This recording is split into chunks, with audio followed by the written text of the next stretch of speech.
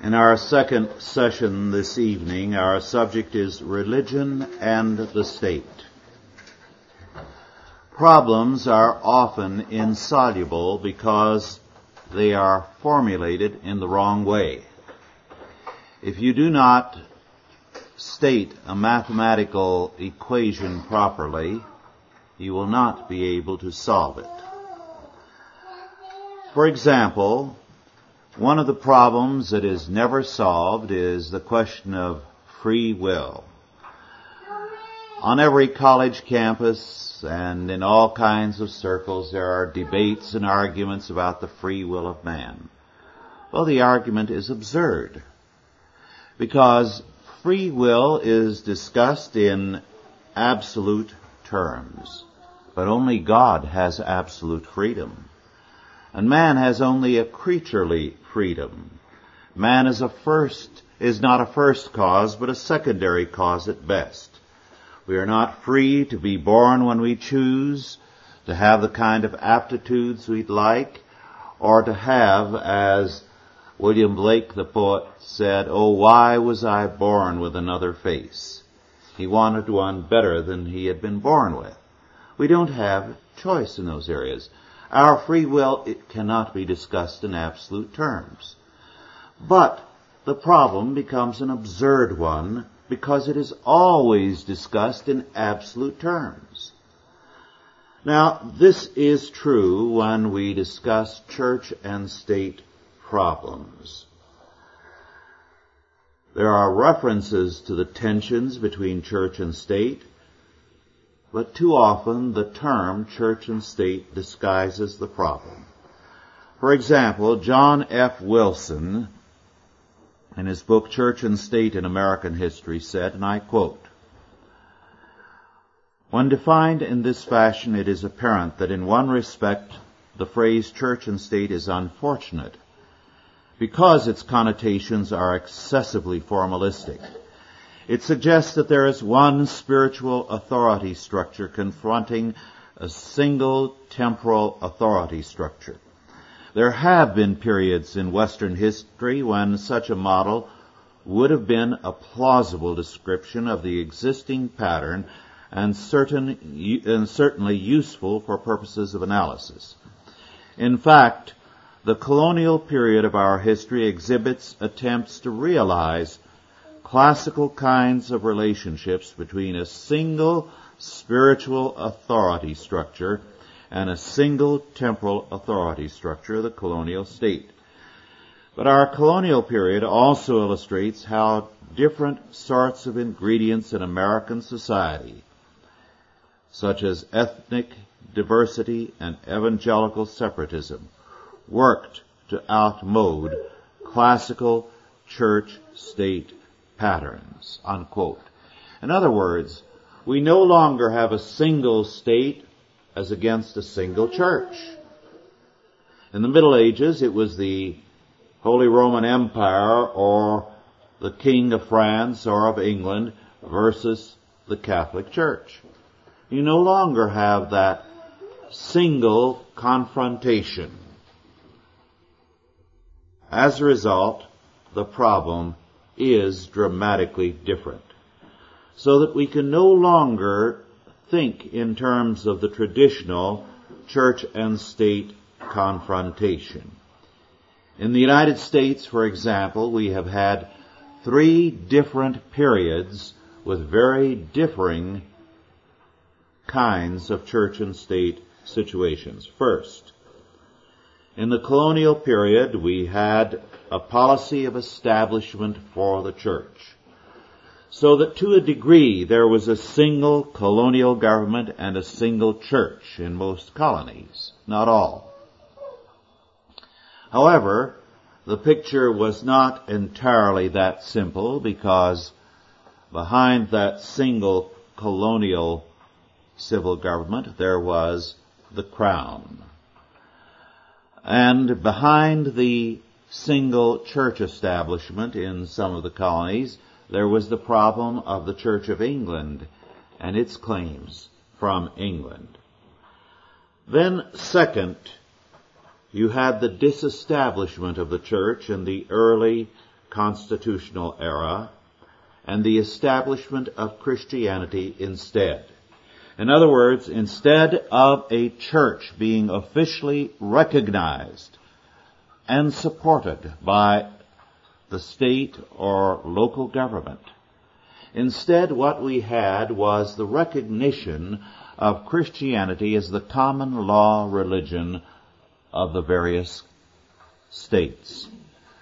Many of the states had requirements of a belief in the Trinity or in Scripture in their constitution as a prerequisite for citizenship.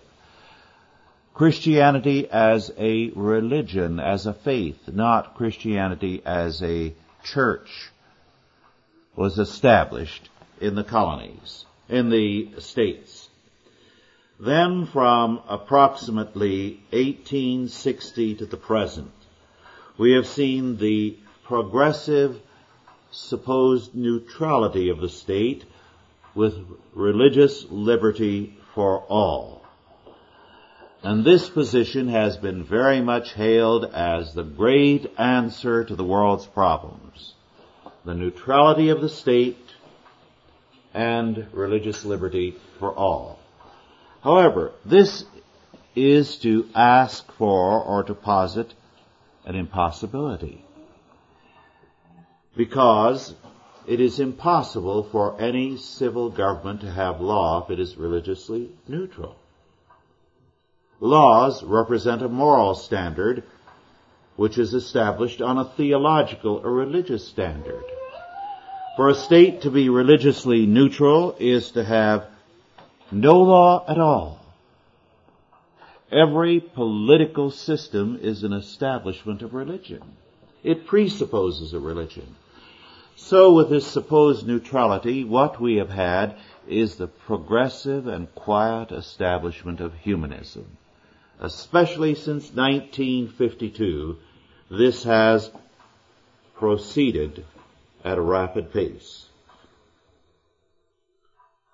Moreover, we have some serious problems as we discuss the church and state scene, and that first, unlike the medieval civil orders, the modern state is less and less concerned with establishing a Christian social order, and the church has walked out on the problem.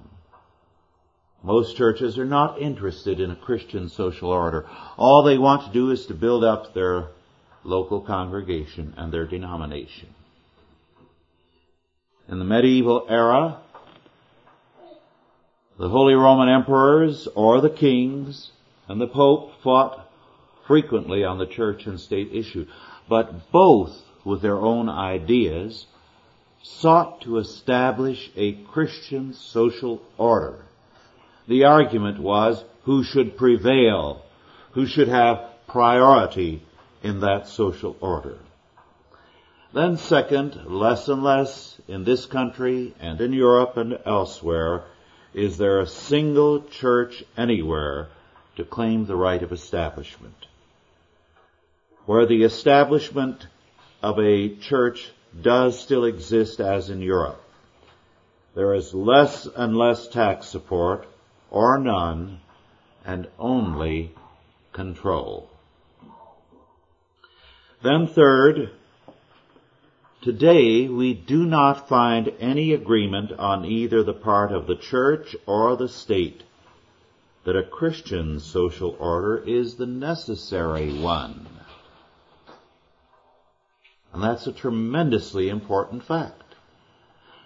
As a matter of fact, the state has no desire today, no civil government anywhere, to have a Christian social order. It is strongly resentful of any such claim by any group of Christians. So that the state is going off in one direction, quietly establishing a humanistic society, and the church over here is still imagining that the state is neutral. Then, fourth, we must say that religious liberty has been replaced by religious toleration. Now, religious liberty is an important fact, and here in this country, Christians fought for it. Men like Isaac Bacchus made a major contribution towards that end. Religious freedom is the freedom of the believer and the church from state control and jurisdiction. In religious liberty, the state cannot interfere in the sphere of the church. It cannot control the church.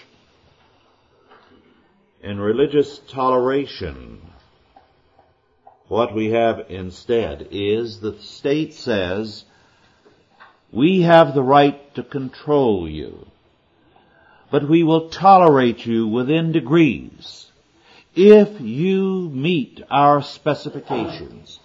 Religious liberty in the United States is now dead.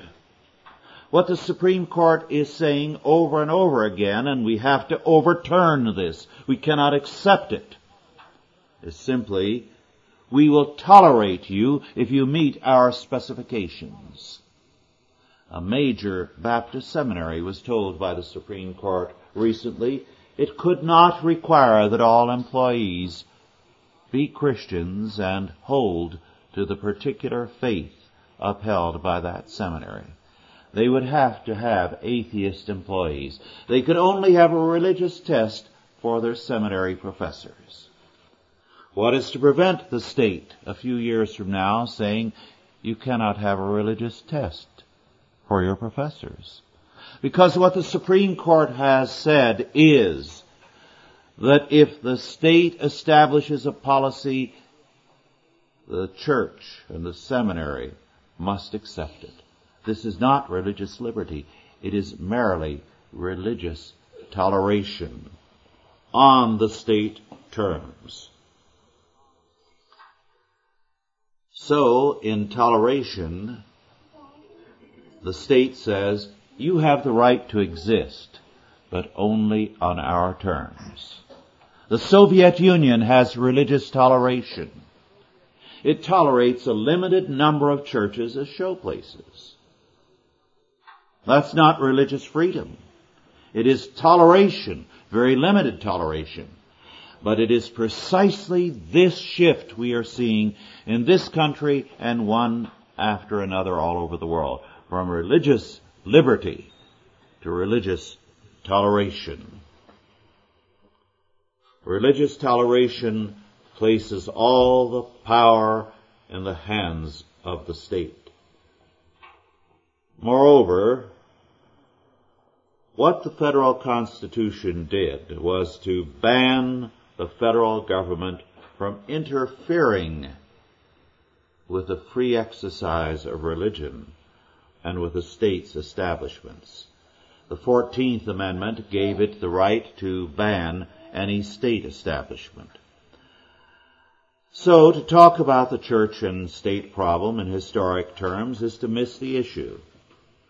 What then is the basic problem? The church is a religious institution. So too is civil government. The state of California is a religious institution, but not a Christian one. The University of California and the University of Virginia are religious institutions, but not Christian ones. Every state is a law order. Every law is enacted morality.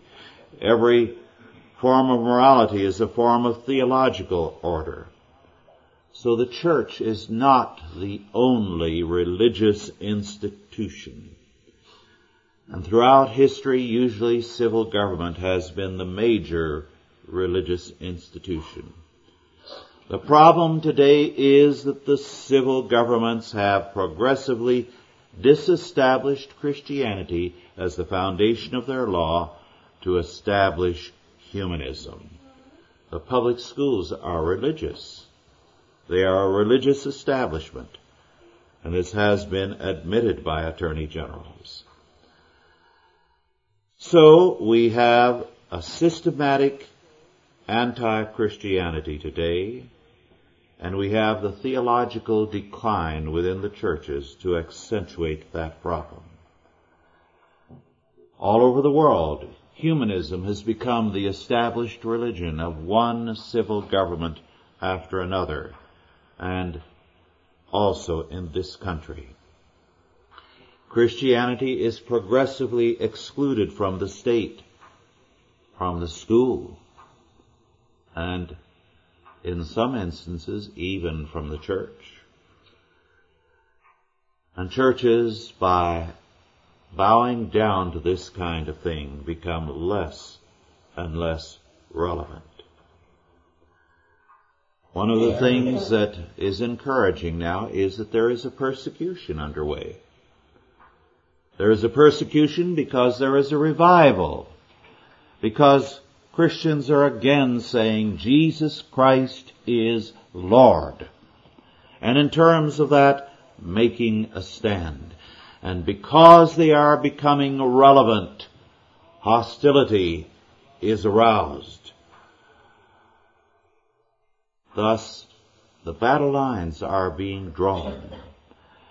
The great area of struggle in our generation is going to be between church and state in terms of those new lineups that I have described.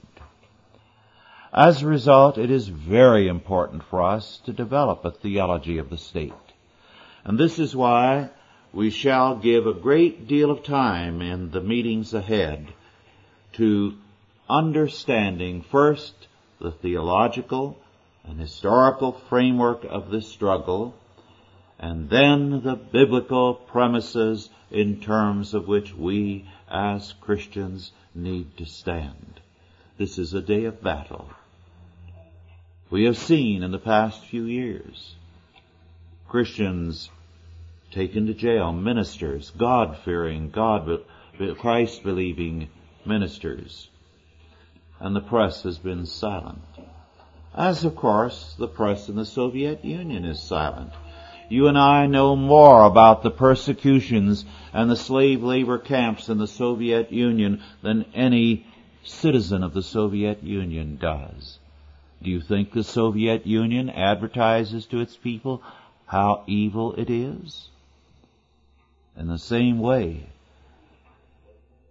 our civil government today does not advertise its evil. And so we do not see the picture across country. But it is a day of battle. And if God be for us, who can be against us?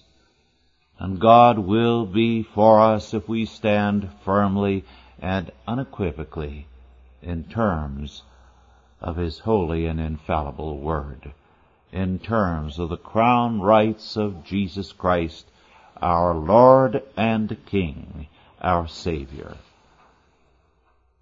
Are there any questions now?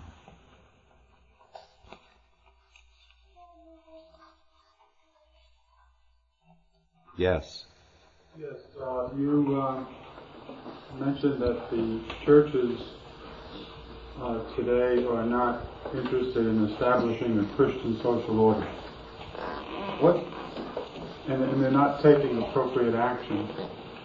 What specific kinds of actions should we be seeing from the churches that we're not seeing? That's a good question and a big one. It's one I've dealt with in both volumes of Institutes of Biblical Law. It means we have a different view of civil government, a different view of welfare, a different view of education. In one area after another, we take government away from the state and put it in the hands of the believers. In other words, very briefly, government today is a word that we apply to the state. But this is not the way people once talked in this country. They never meant the state capital or Washington, D.C. when they said government. They said civil government when they meant the state. Government for them, as I pointed out more than once, to some of you, meant first the self-government of the Christian man, the basic government. It meant then the family. It meant also the church. It meant the school. It meant your job, which governs you. It meant the society in which you live. And finally, one form of government among many, civil government. And many Christians, most in fact once held that most of the government had to be in the hands of the people through their giving. We regard the Amish today as rather odd because they never go to the state for anything. They take care of their own. The sick, the elderly, the mentally disturbed, they take care of all of them. But do you know that was once commonplace to all church groups, all Christian groups? That was not once the distinctive mark of the Amish. What separated the Amish was their theology, their particular doctrines. Now something that was once common to all Christians is practiced only by a few small groups.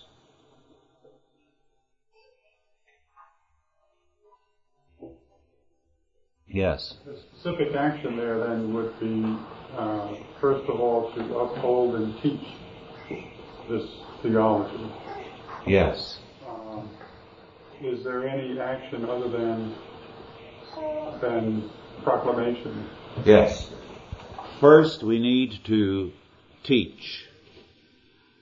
We need to help teaching groups, such as Chalcedon. Then we need to set up in our own circles groups through the Deacons Fund, for example, that will minister to the needs within the group. Organize the congregation to minister to the shut-ins, to the elderly. Now, a very simple thing to do is to provide transportation to the meetings. Another is to help them, those who don't have it, for shopping during the week. Those who are shut-ins, to go in and help them. Those who are without work, to set up funds to enable them to work. Do some jobs for someone within the group or for the church. At one time, all the needs were taken care of this way. What's happening is that various congregations are doing this. Now, the Bible also tells us if your brother is in need, give him an interest-free loan. Some churches are setting up loan funds to do exactly that. You see, there are a number of ways when we take the Bible seriously whereby we can be a government. Yes. Could you make a comment on the scriptural reasons why or why not we shouldn't pay all our tithes to the church and then they would dispense it to the poor and to the musicians and the elders and so forth, rather than exerting these tithes ourselves to the poor and these different areas? Yes, this is quite a matter of debate, and many call it storehouse tithing, that you're supposed to bring all your tithes to the storehouse, and that's the church. Well, not even in the Bible is that the case. When Malachi says, bring your tithes to the storehouse, he meant a literal storehouse. Because in those days, the tithes were paid in most cases by the country folk, by the farmers, with bushel baskets of grain, with lambs and calves and cows and that sort of thing.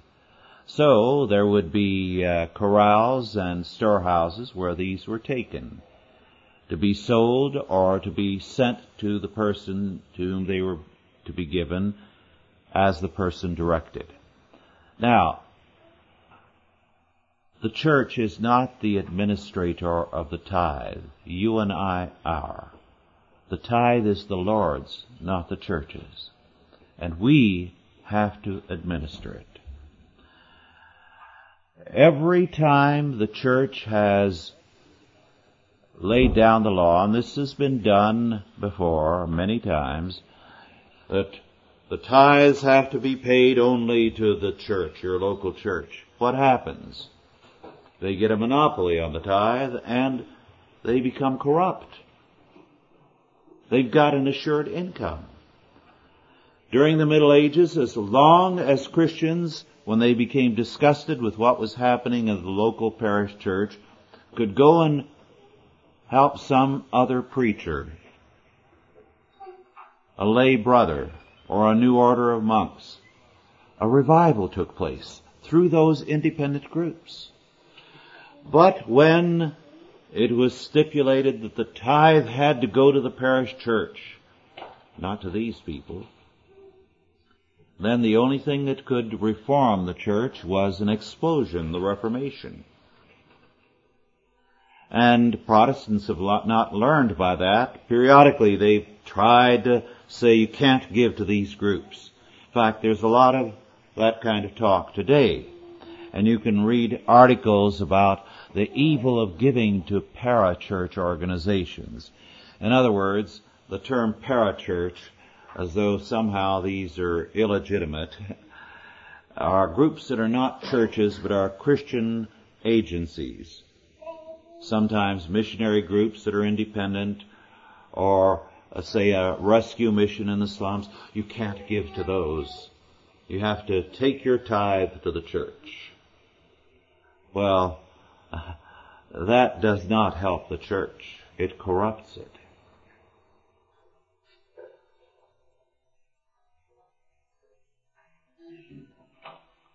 Yes.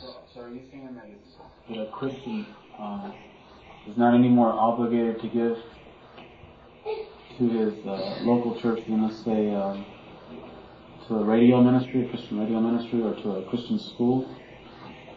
Or you give where you are fed and where you feel the Lord is being served faithfully. If your local church is doing that and serving the Lord faithfully, yes, give to them.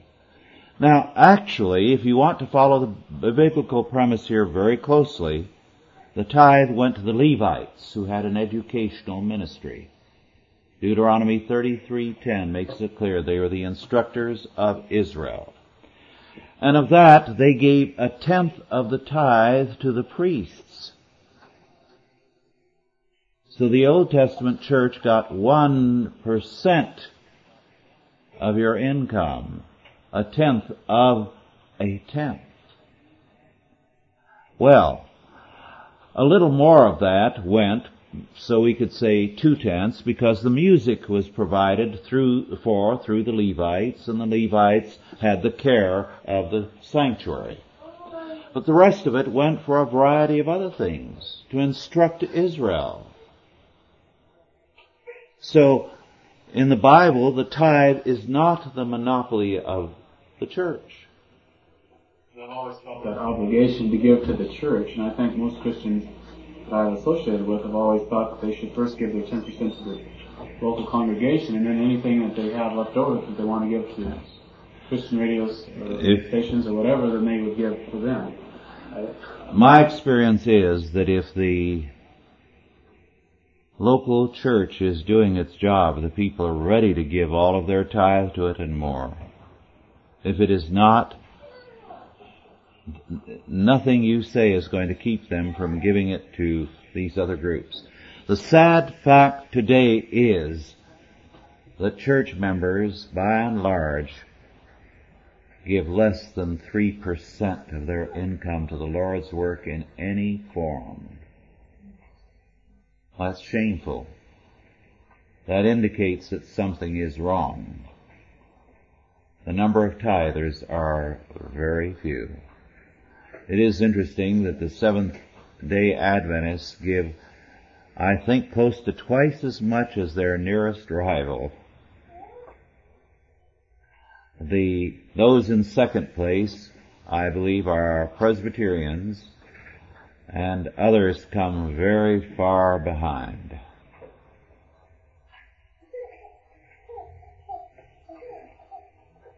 Any other questions? Yes.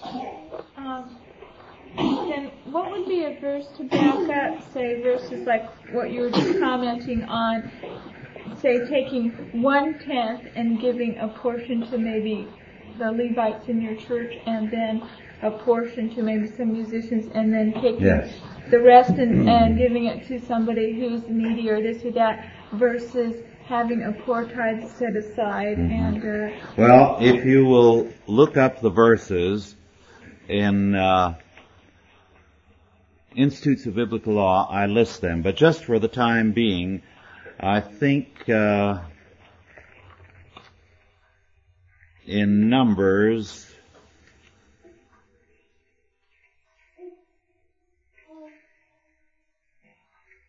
18, verses 21 through 28.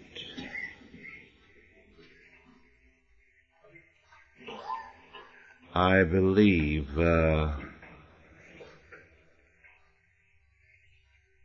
speaks of the tithe being given to Levi.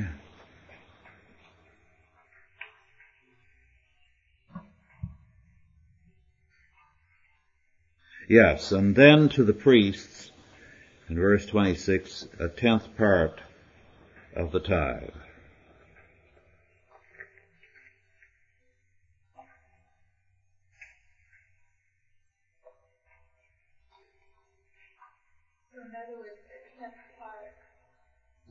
Of a single tithe, or a tithe out of 3 tithes. Do you know what I mean? Of the first tithe. Okay. Yes. Now that's mandatory. That much has to go to the priests or to the local church. You can give much more if you choose. You are the administrator of the tithe, and it belongs to the Lord, not to the church nor to any group. And where you feel the Lord is being served faithfully, there you give. Yes? Yeah, along that line too, it's interesting, there was a fellow on our church board who was quite adamant about not wanting to tithe to the church. Mm-hmm. And my suggestion to him was that where his tithe goes, there is his allegiance. Mm-hmm. And if his tithe didn't go to the church, then maybe he was on the wrong board. And so, like you say, if the agency or agencies to whom you are tithing hold your allegiance and hold your respect and are doing the job, then these are the agencies where you should be giving your money. Yes.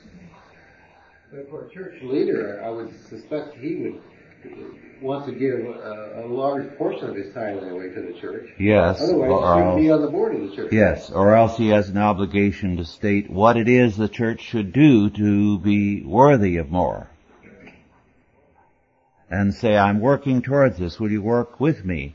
And this is what I'm ready to give, if I feel this church is more faithful. But just to sit there and do nothing, that is very wrong. Any other questions or comments? On the question of establishment of religion by the state, and there is current discussion on whether tax exemption for religious institutions is a right or a privilege, what do you think are the most telling arguments to use when we're trying to persuade people that we're not receiving a subsidy as a church or as a Christian school? It is not a subsidy because it was never imagined that way, and no one ever dreamed that it was that until the last few years. The IRS and others have taken that position. It's a novel position. Moreover, the reason for the tax exemption goes back to the early church, the question of lordship. The early church refused to become a licensed or licit religion in the Roman Empire because its position was Caesar's not Lord over Christ. Christ is Lord over Caesar. And for that reason, the early church fought the issue of licensure and control. And it saw itself as free because it was the kingdom of Christ. It called itself a parochia, from whence we have the word parish and parochial, which means strangers, a foreign enclave, ambassadors with extraterritorial rights. Now, you're familiar with the centuries-old idea of the right of sanctuary in a church, and how serious it is to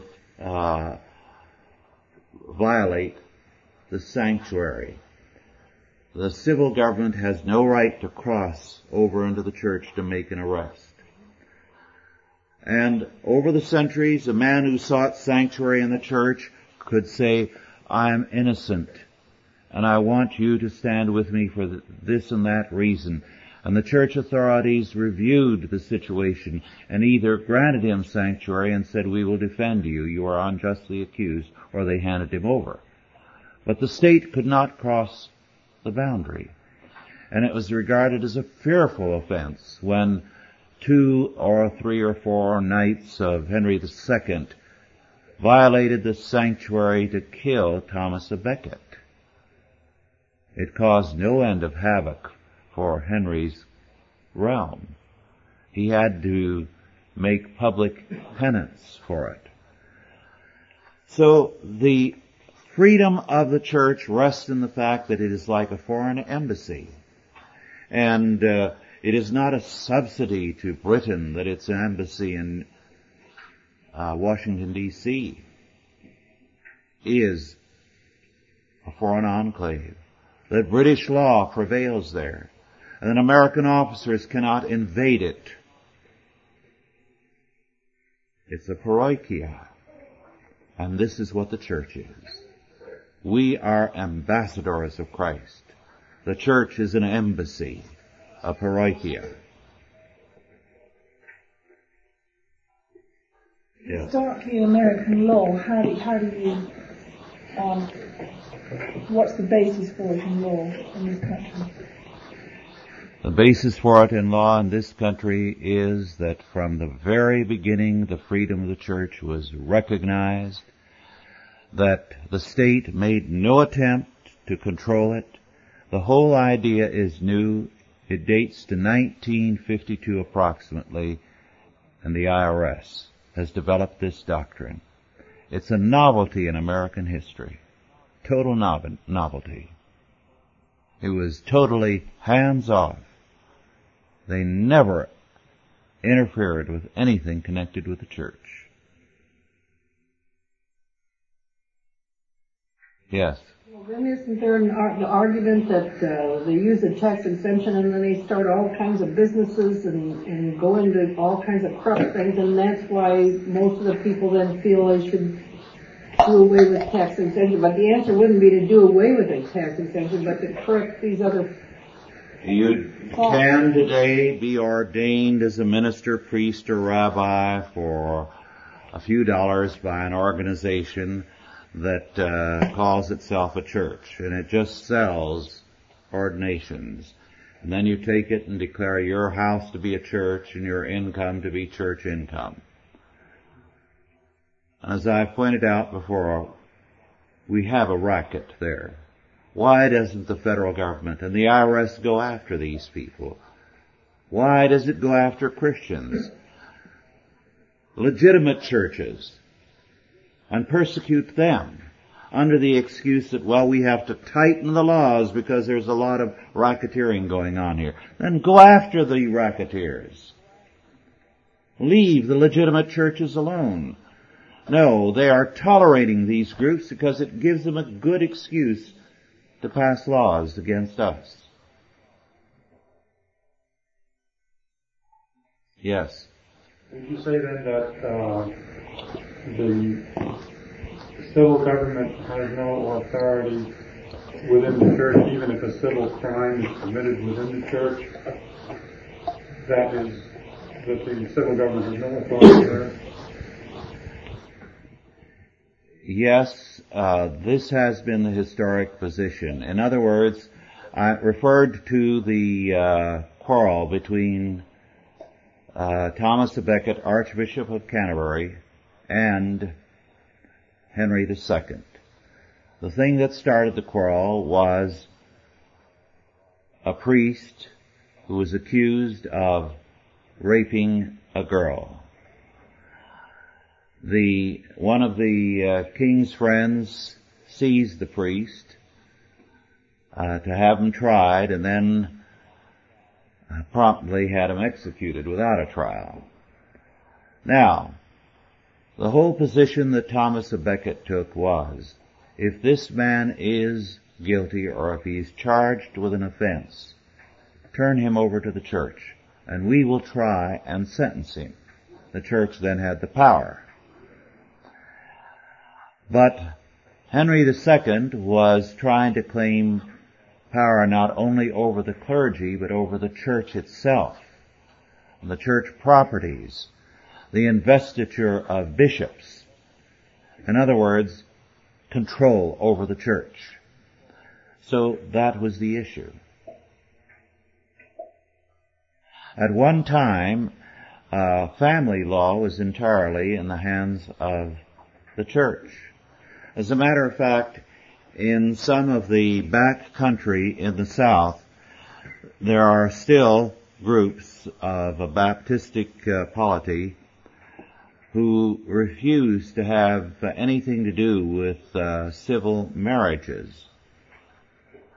The church performs the ceremony without a state license, and the church grants the divorce. And they're very strict, and they exercise a full authority over the family, the couples, and so on, that is quite tight and rigid. Now, they do this without any interference from the state, because they still have a great deal of authority over their members. Now, this was once common to all the churches. In Europe, the state entered into marriage because it wanted to destroy the power of the church. In this country, we have civil marriages for a different reason, in that they were seeking to get away from the idea of marriage as a sacrament. So they made it both civil and religious, the civil contract and the religious ceremony. Well, our time is up. Let us bow our heads in prayer. O Lord our God, bless us in the things of thy kingdom, and give us a victory over the powers of darkness and statism.